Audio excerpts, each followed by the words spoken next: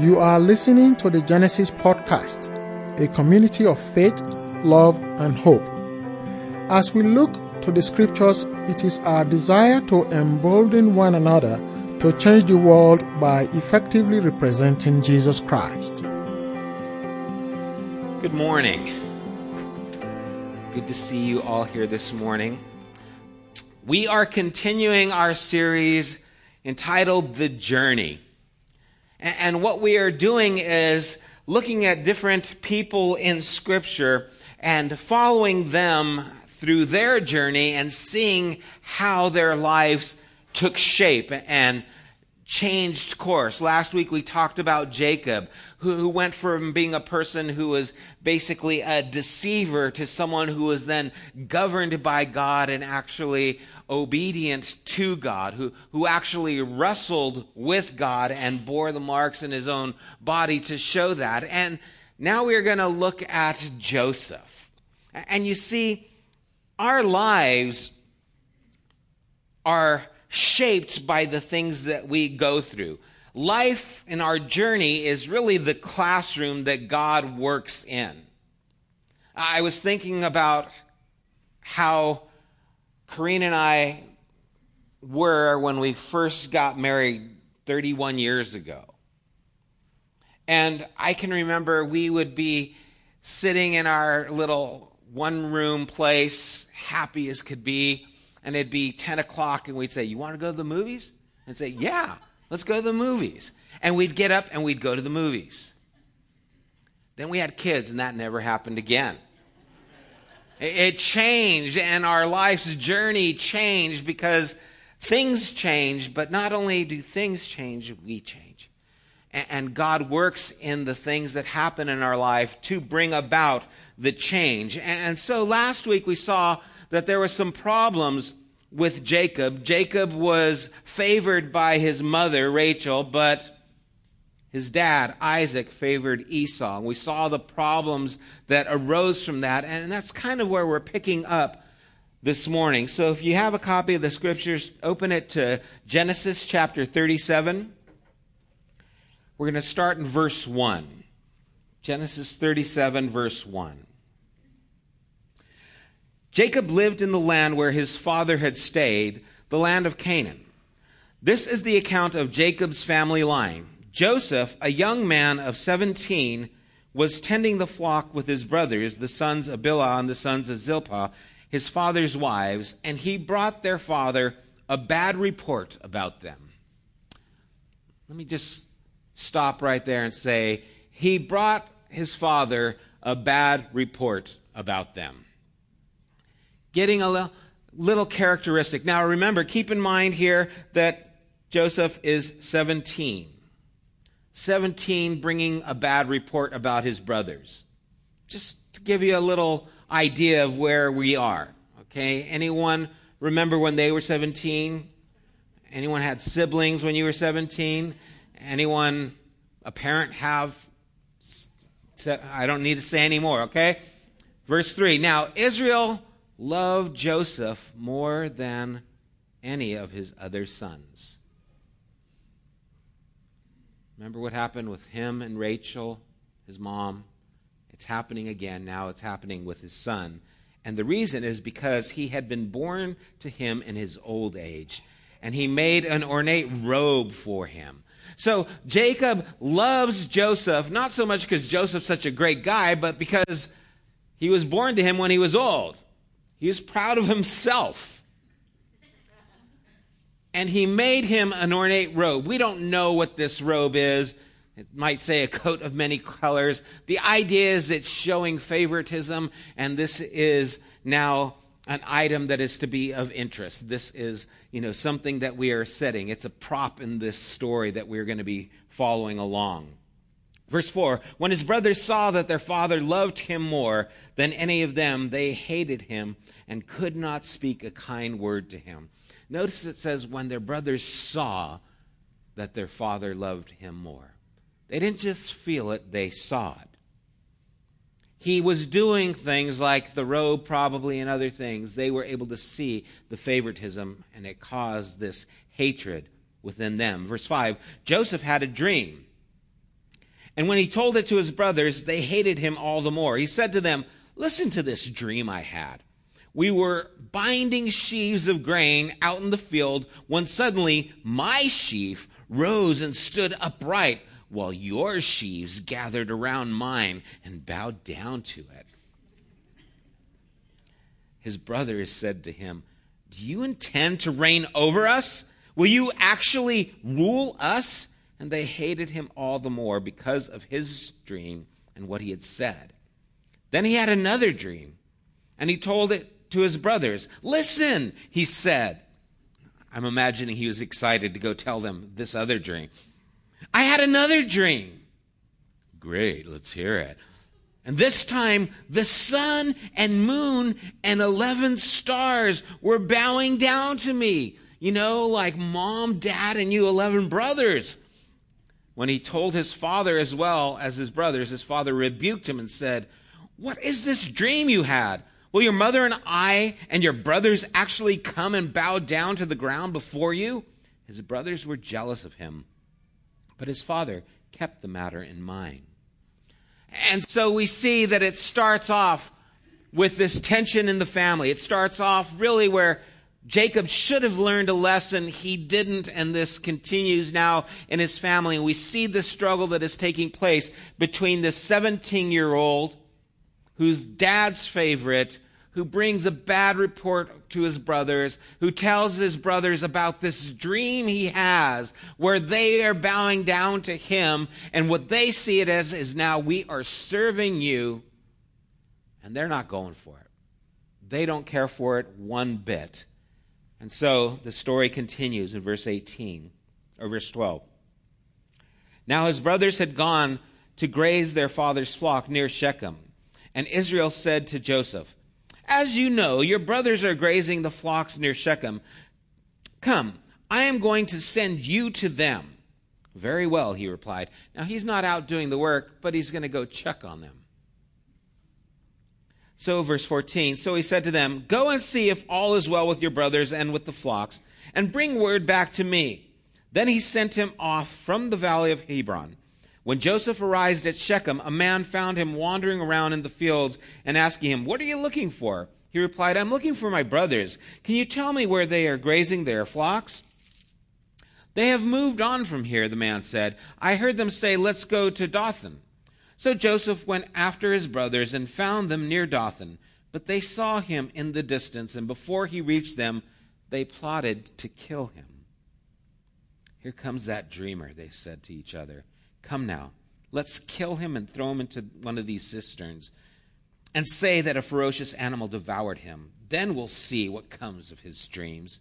When Reuben heard this, he tried to rescue him from their hands. "Let's not take his life," he said. "Don't shed any blood. Throw him in the cistern here in the wilderness, but don't lay a hand on him."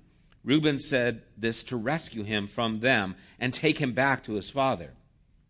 So when Joseph came to his brothers, they stripped him of his robe, the ornate robe he was wearing, and they took him and threw him into the cistern. The cistern was empty where there was no water. They sat down to eat their meal. They looked up and saw a caravan of Ishmaelites coming from Gilead.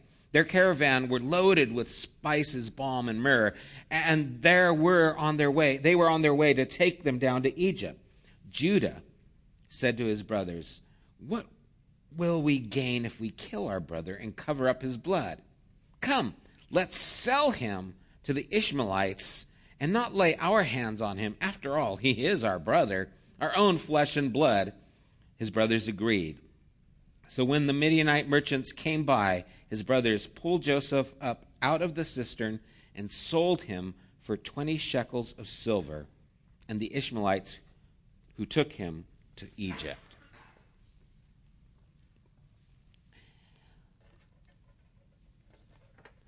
There are a handful of moments in our lives that shape and define us drastically. There are things that will happen that will have such a drastic effect on us that it will change the whole course of our life. It could be getting married.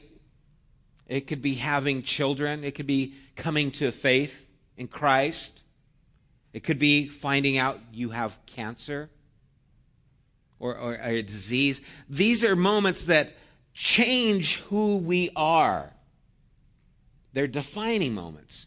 And we don't have them every week. We don't have them every month. We don't have them every year. We only usually have a handful of them throughout our lives that we can look back and say, that was a time when my life was drastically changed, where who I was in this journey all of a sudden became more clear, or I had a redirection of thought and attitude. And this is definitely one of those moments. Up to this point, Joseph is the favorite. Up to this point, Joseph has it made living at home with his family. They're well off, and now his own brothers sell him out. Sell him into slavery. And you see, defining moments can go different ways. And they can usually go either good or bad. Especially a moment like this.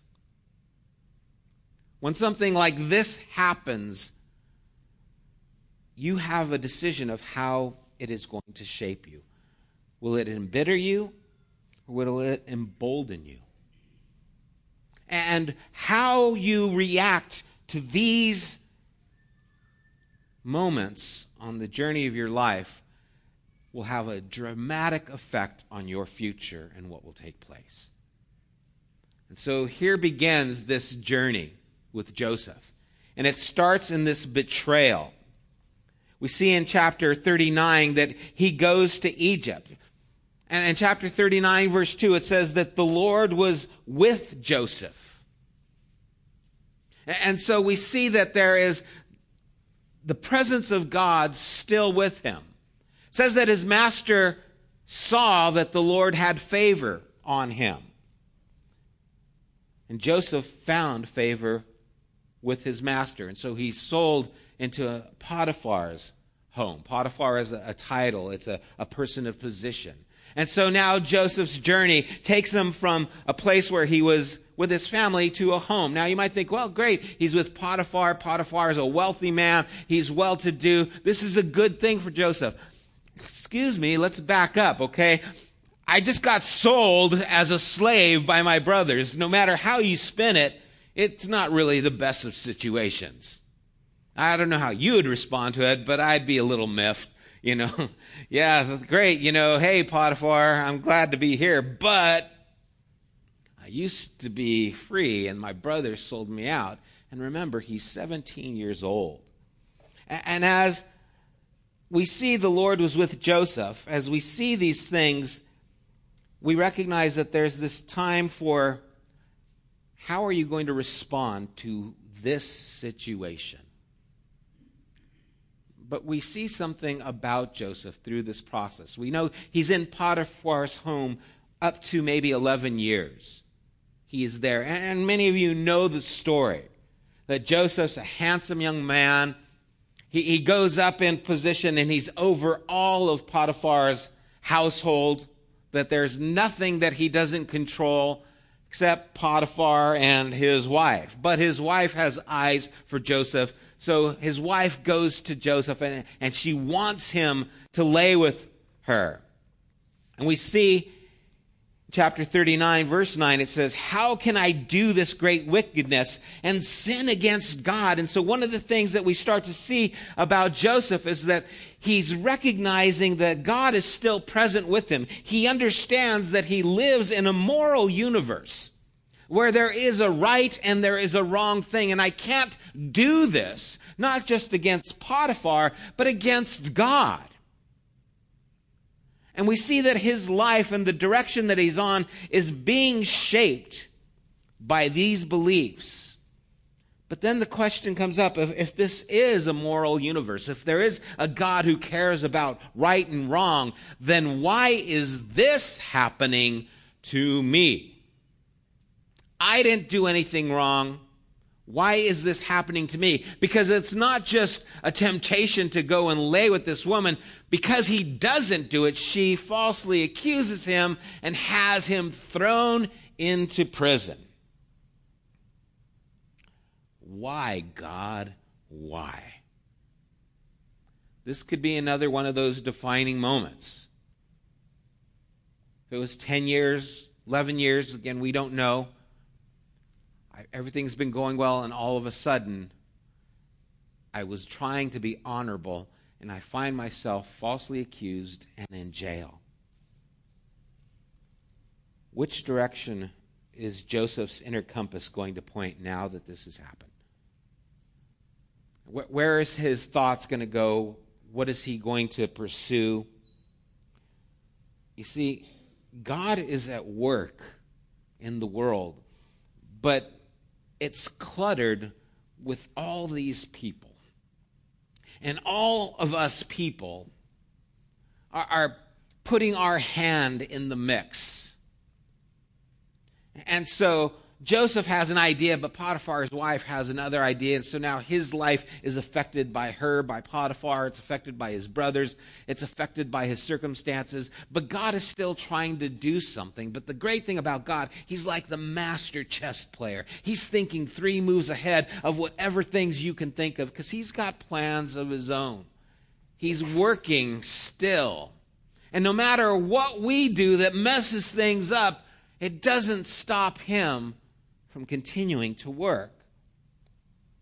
And he does this in a way where their objectives might interfere or conflict with who he is, but he never violates their freedom, that free will. He never takes that away just to accomplish what he wants, but he can use any situation that we construct and work through ordinary circumstances of our everyday lives to bring about what he is doing. He never loses. He always achieves his objective. Will Joseph see that?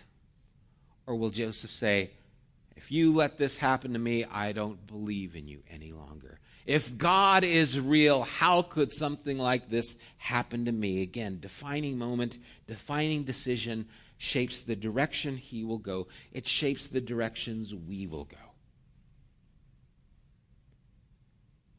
We might not be in this situation, but you too are going to experience hardship, sometimes at the hand of other people.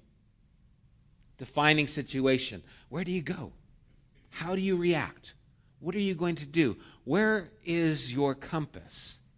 Is it still with God that this is his universe, that he has a right and a wrong, and he is at work in spite of the mess? Or are you going to take matters into your own hand and do what you want? Because where is God in all of this? We don't see. He doesn't show up. There's no angel that comes down. There's no the voice of God to try and bring comfort. We don't see God's voice here in this situation. So where is he? It's like the book of Esther. God isn't mentioned anywhere in the book of Esther. Where is God? Well, you see, in the book of Esther, God is with Esther. And what we see here is God is going to show up through Joseph. And through Joseph, he makes his presence known. And through Joseph, he accomplishes his will. And through Joseph, God is seen. And that's something that we need to grasp hold of. Because when we get into those situations that are difficult and we start asking, God, where are you? He looks at you and says, well, I'm here, right? I'm in you, right? You belong to me. We sang that. I am yours. I've been bought with a price. I belong to you. So a situation comes and we say, God, where are you? The answer should be, he's right here. And how I respond to this is not only going to define me, it is allowing me to be a part of God's defining work in the world around me. And the journeys that we are in, these things are going to happen. The next time everything's going wrong, instead of asking, where is God in all this, recognize he's in you. God enters your story through you. We don't bring God into our world. He's already here, but we have to give him space to move in us. Another life-shaping event, embitter or embolden. Always the choice is before us. We don't know how long Joseph was, again, at Potiphar's house, but we know that now he's in prison, and something is beginning to happen. Something happens to us in those defining moments. Those things that knock us down, those things that knock the wind out of us, those things that just leave us on the ground, not wanting to stand up. There's a change that takes place. And you see, the heart changes quietly without making a noise, sometimes without even us understanding it. That we start to be shaped and defined by the things that we experience on this journey, because again, this is the classroom that God is at work in. We are the clay, he is the potter, and he is using the life circumstances to accomplish a change within us that sometimes we're not even aware of. We don't even see, we don't even recognize it. All I see is the situation, and we don't understand that God is actually in this journey changing me. I can remember there was a time when I had some real angst about a person. Every time I would see this person, every time I would hear this person's name come up, I would get angry. I would want to react. I would want to speak. I just was so hurt that I wanted to respond. And I can remember one time where there was a conversation, and this person's name came up in the conversation. And I remember the conversation came and went. And after it was done, I remember thinking, wait a second, I didn't care. And it brought me to tears because I didn't even realize I'd gotten over it. See, God had done something in me so that now this person didn't affect me anymore. I'm not the same as I was a year ago because there's a work taking place in me. And life changes us. It affects us. It happens without us even knowing. What happens in this time in Joseph's life will direct his journey. And so now he's in prison. And then the story continues. In chapter 40, verse 8, a cupbearer and a baker, people of prominent positions under Pharaoh, says, we both had dreams, they answered, but there is no one to interpret them. They were troubled because they both had a dream. And Joseph said to them, do not interpretations belong to God? Tell me your dreams. Once again, we see that Joseph is still connected to this belief in God. It is still shaping his thought process. It is still affecting who he is, where he's at. Is it doing that for us? Am I affected by who God is, where I'm at, or does it only affect me when I come to church? Does it only affect me at certain times, Christmas, Easter? Or does it affect me every day because he's a part of who I am? And so Joseph says, interpretations belong to God. Tell me your dream. And so they do. And we see that God is still a part of his life, and God gives him the interpretation. God helps him in this time of difficulty. We just talked about Paul on Wednesday night when we're going through the Element series, and we were talking about patience. And in chapter 28 of Acts, Paul is shipwrecked on the island of Malta. And they swim ashore, and they get to shore, and they build a fire. And as they build a fire, and he's putting some wood on the fire, a poisonous viper, poisonous snake, latches onto Paul's arm. And so all the people are going, this guy's doomed, okay? He survived the shipwreck, but now God sent a snake, and he's going to get it. And he shakes the snake off into the fire, and everyone's waiting for him to keel over, but he doesn't. And they're like, whoa. Okay. They said that, really. It might not be there, but I'm sure they said, whoa. And so I don't know how bad your day is, but shipwreck, snake bite, same day. Anyone? But we see that actually brings an opportunity for Paul, that even in that situation, he's now able to have an audience with Publius, the man who's overseeing that whole island. And they get supplies, and it furthers the gospel. Cupbearer, you're going to make it. Baker, they're going to take your head. He interprets their dreams. Good for one, bad for the other. And sure enough, it comes true. And so Joseph goes before him. And in chapter 40, verses 14 and 15, he says, "But when all goes well with you, remember me and show me kindness. Mention me to Pharaoh and get me out of this prison. I was forcibly carried off from the land of the Hebrews, and even here I have done nothing to deserve being put in a dungeon."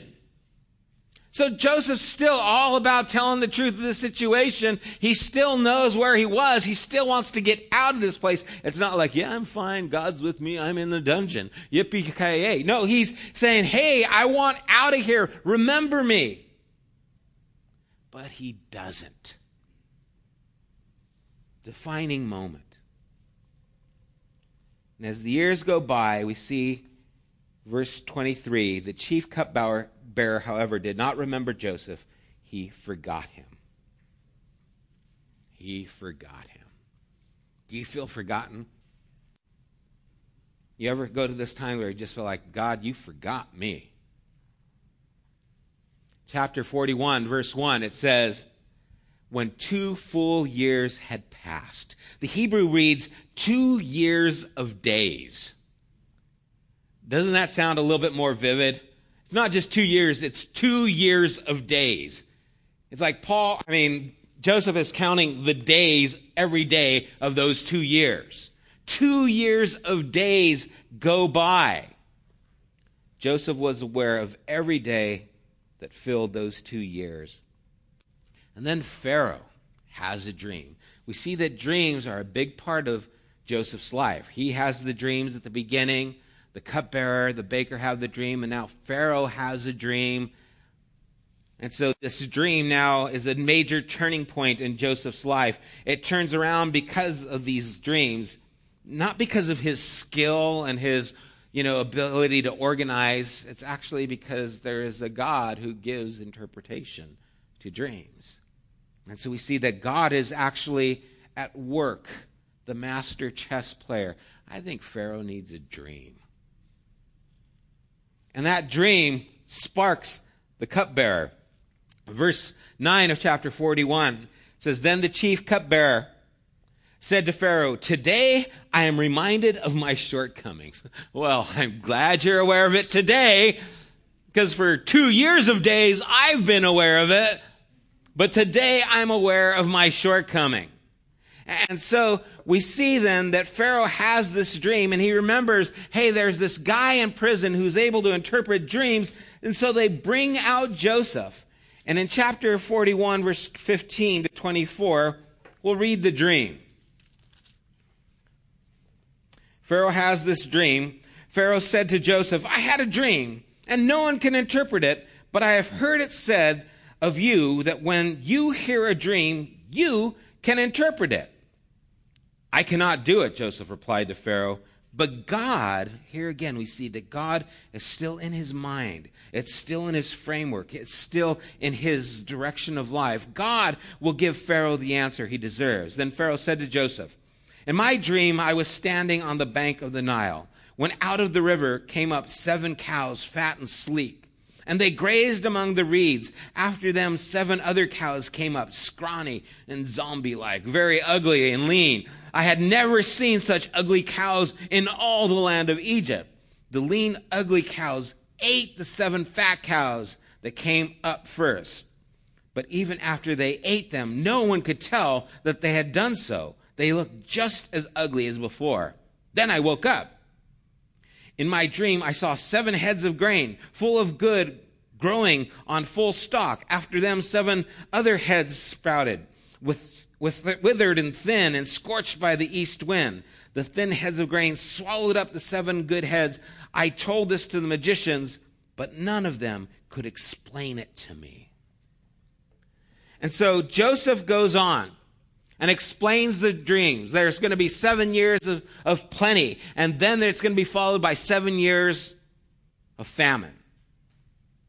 And that's the interpretation of your dream. And so God gives Joseph this interpretation. And Joseph then steps out a little bit further, because he says in verse 33 of that chapter, "And now let Pharaoh look for a discerning and wise man to put him in charge of the land of Egypt." I just thought I'd throw that out there to you, Pharaoh. Maybe a guy who can interpret dreams would be handy at this point. Someone who's come and rescued the whole nation. And this is now the defining moment where once again Joseph moves his direction of life. But understand this. If Joseph was not in a position when the doors open, he would not be able to walk through. If Joseph was not in this relationship with God, he would not be able to hear the interpretation of God. If Joseph was not in a place where he could counsel this person when the opportunity arose and he stepped into it, if he's not there, he misses his chance. And there's no way to sugarcoat this. There are opportunities that come in our life that we have to be present for. We have to show up. We have to be there, and we have to be ready when they open up so that we can walk through. And this is that defining moment that now Joseph steps into. And it seems obvious to us to recognize that negative thoughts produce negative moods. But we also should realize, maybe it's not as obvious, that negative moods also produce negative thoughts. And so if we just go on feeling sorry for ourselves, if we just go on feeling abandoned by God, then we are deaf to his voice when he's speaking. And when he says the door is open, we're not in the room listening. And so we need to be careful. Joseph had to escape what was done to him, or he would never be able to live a better life. And I've got to tell you, this is so true for us. We've got to be able to escape from what things that have been done to us, or we'll never be able to live a better life. One of the guys in our group at Celebrate Recovery talked about how just being a part of this group has affected his understanding and his ability to make choices without the past affecting who he is and what he's done. Just by recognizing the hold of those things and understanding I need to escape that hold, that bitterness, that hurt, whatever it might be. If I want to live the life that God has for me, I can't let these things continue to hold me. So what things are holding you? What things are there in your life? Maybe you can just recognize them. Maybe you can deal with them. Maybe you need help. Maybe you need to talk to somebody. Maybe you need to see a counselor. I don't know. But God does. And if you're aware of it, you have to move forward so that you can deal with it. Otherwise, these things will hold on. He also had to be ready for when that door of opportunity opened and he walked through it. The important thing is not when will your circumstances change, it's will you be ready to walk through the door when they do? Or will you be so burdened with the baggage and the burden and the frustration and the shame that the door opens and you can't make it? Chapter 42 to 44. Joseph's brothers have to come to Egypt because the famine is so severe, it's worldwide. They said, hey, we hear they have food in Egypt. Let's go there and maybe we can bargain, get some of our sheep or whatever, bargain and get some food. And so you guys are familiar with the stories. They go back to Egypt. Joseph recognizes them, but they don't recognize him because he's been cleaned up to Egyptian standards. He's got the eyeliner and the bangs, whatever it is. You know, he's got the whole Egyptian garb, whatever it is. And so they don't recognize him, but he recognizes them. And he's concerned about them because he's got reason to be. These guys sold me out last time.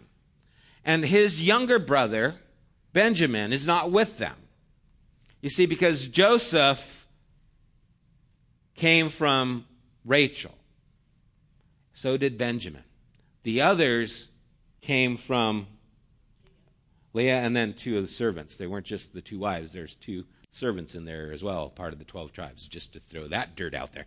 Anyway, so he's concerned about Benjamin, and so he asks them, do you have any other brothers? And they say, well, yeah, we got Benjamin. He says, well, then you have to come back here. He actually sets them up. He starts playing these mind games with them. Says, bring Benjamin back, otherwise, I'm going to keep your brother. And then they send Benjamin back with him finally, and then he seats them all in order according to age, and they're like, whoa, how did he know that? All these kinds of things are going on, playing these games with them, and then he plants a silver cup in Benjamin's pack so that when they're leaving, they go and they search, oh, he's got a cup, I knew you guys were trying to steal from me, and so he's going to bring him in and take him in, he's going to stay with me, he's going to be imprisoned here, you can leave, but he has to stay. And then Judah, the one who wanted to kill him, comes up to him and he says, I can't do this. It'll kill my father. Keep me instead. And there's a journey that Judah went on that would probably be interesting to follow, but we don't have as much information on that. And so what we see here is that Joseph finally breaks down and he reveals himself to his brothers. So in Genesis chapter 45, we see this take place. Then Joseph could no longer control himself after Judah breaks down before all his attendants and cried out, have everyone leave my presence. So there was no one with Joseph when he made himself known to his brothers, and he wept so loudly that the Egyptians heard him, and Pharaoh's household heard about it. Joseph said to his brothers, I am Joseph. Is my father still living? But his brothers were not able to answer him because they were terrified at his presence. I bet, right? Oh, darn. Then Joseph said to his brothers, come close to me. When they had done so, he said, I am your brother Joseph, the one you sold into Egypt, in case you forgot. And now, do not be distressed and do not be angry with yourselves for selling me here, because it was to save lives that God sent me ahead of you. It was what? It was to save lives that God sent me ahead of you. For 2 years now, there has been famine in the land, and for the next 5 years there will be no plowing and reaping. But God sent me ahead of you to preserve for you a remnant on earth, and to save your lives by a great deliverance. Some things happen to you as life affects you. Things change within you. Again, your heart starts to change, and it doesn't make a sound. You don't even know it. And pretty soon you find yourself a little bit more sentimental. And then you've gone through enough hard times that you can have sympathy for others who have gone through hard times because you remember what it was like to be there.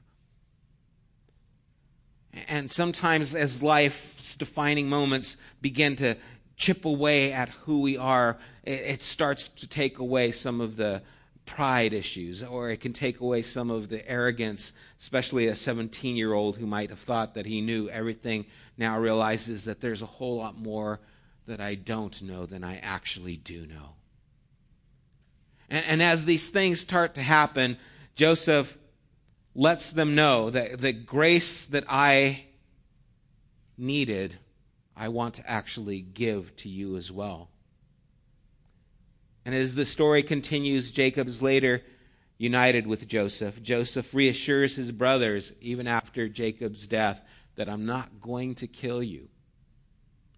And he gives kind of final words in chapter 50, verses 19 through 21. Joseph said to them, do not be afraid. Am I in the place of God? Now remember, in his dream, it seemed like he was going to be in the place of God, but now that's not the case. You intended to harm me, but God intended it for good, to accomplish what is now being done, the saving of many lives. So then, don't be afraid. I will provide for you and your children. And he reassured them and spoke kindly to them. You meant it for evil. God meant it for good. There's a lot that we could talk about in there and in this discourse. When we went through the book of Genesis, we talked about free will and God's plan in so many ways, that the free will is not just a matter of preference. It's not just like, do you like chocolate or strawberry? You've got free will. No, that's preference. Free will is actually the knowledge that you even have the choice to make. And the choice isn't just between good and evil. The choice is between life and death. That is what you have the choice to make. It'd be like if you had $1 million and you put it secretly in the bag of a homeless man. If he never looks at the bottom of the bag, he never knows he has the $1 million, won't do anything with it. That's not free will. Free will is that God lets us know we have the ability to choose so that we can make the difference of how we're going to live, for life or for death.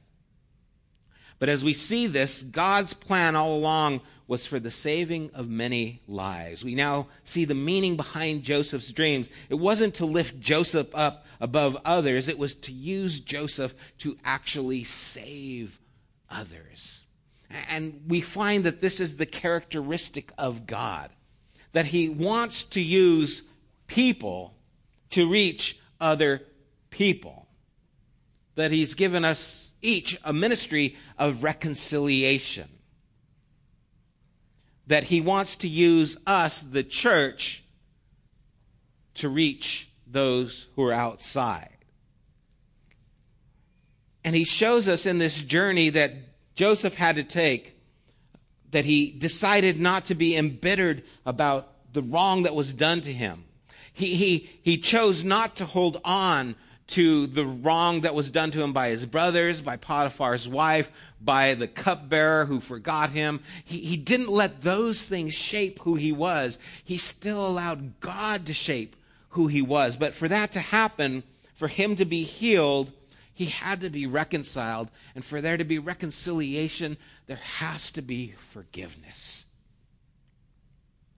Which brings us to the table here. Which brings us to Christ. You see, the thing that we understand that frees us isn't our ability to get better. It is that God has reconciled himself to us through the person of Jesus Christ and has brought to us forgiveness. You see, this is the thing about Christianity that, frankly, I need. Because I know me. Maybe not even as well as I should, but I know enough about me to know that I need help. To know that I am broken. That I know what is right, but I still fail to live it. That I know who I should be, but I'm not who I want to be. I know the lack that is there. And what I need more than a pep talk, what I need more than someone saying, "Attaboy, you can do it," is I need forgiveness. And so do you. So do we all. Because how do I get past the shame of my past? How do I get past the shame of all those things that I have done wrong? How do I get past the shame like Judah, who sold his brother as a slave? How do I get past the shame? I have to be reconciled. For there to be reconciliation, there needs to be forgiveness. And just as Joseph said, how can I sin against God and do such a thing? We need to recognize this is a moral universe that we're living in.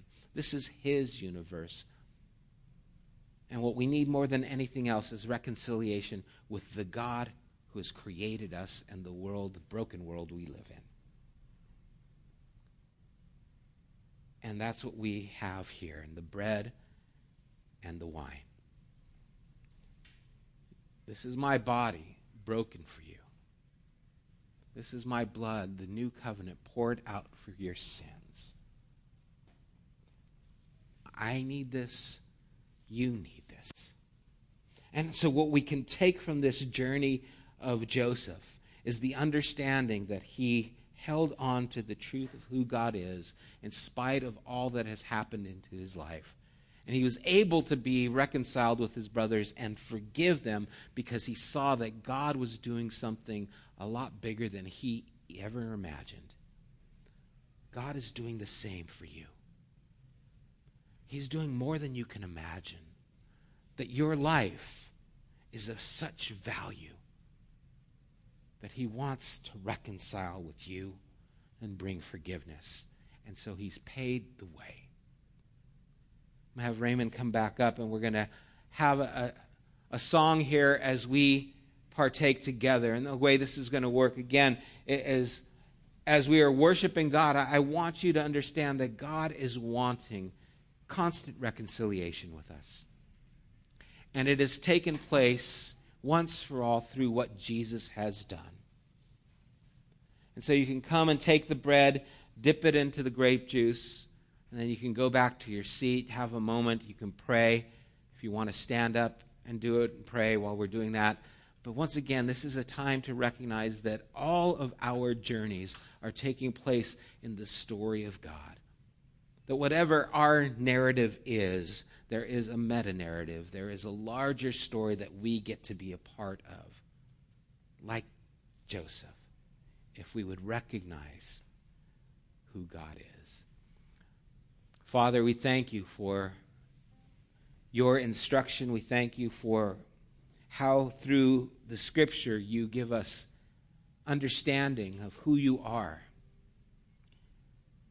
Even though you are not speaking, you are speaking through the story. And so, Lord, as we pause and take time to partake of the bread and the cup, Lord, we do so in memory of what you've done. We recognize, God, that we have nothing in and of ourselves that is worthy of your love, but you have extended love to us to reconcile us to you, to bring forgiveness, to deal with the shame, to deal with the hurt, the broken past, to bring us into a place of forgiveness where we are no longer bound by the things of our past, that we are free because of the God who has paved the way. Thank you, Jesus. We celebrate you. We proclaim what you have done as we partake together. Come on up and partake as we sing. Would you stand with me?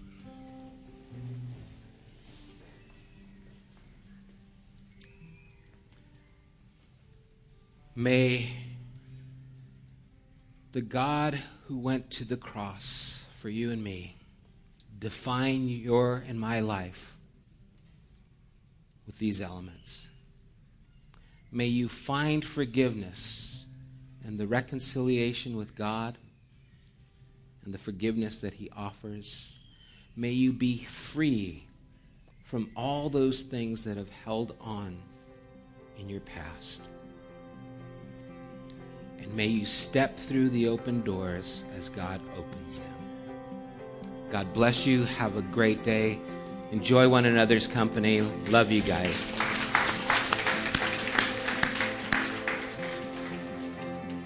You have been listening to the Genesis podcast. We invite you to join us at one of our weekly gatherings. You can find more information at www.thegenesisstory.com, as well as opportunities to help financially support this podcast. Thank you for listening.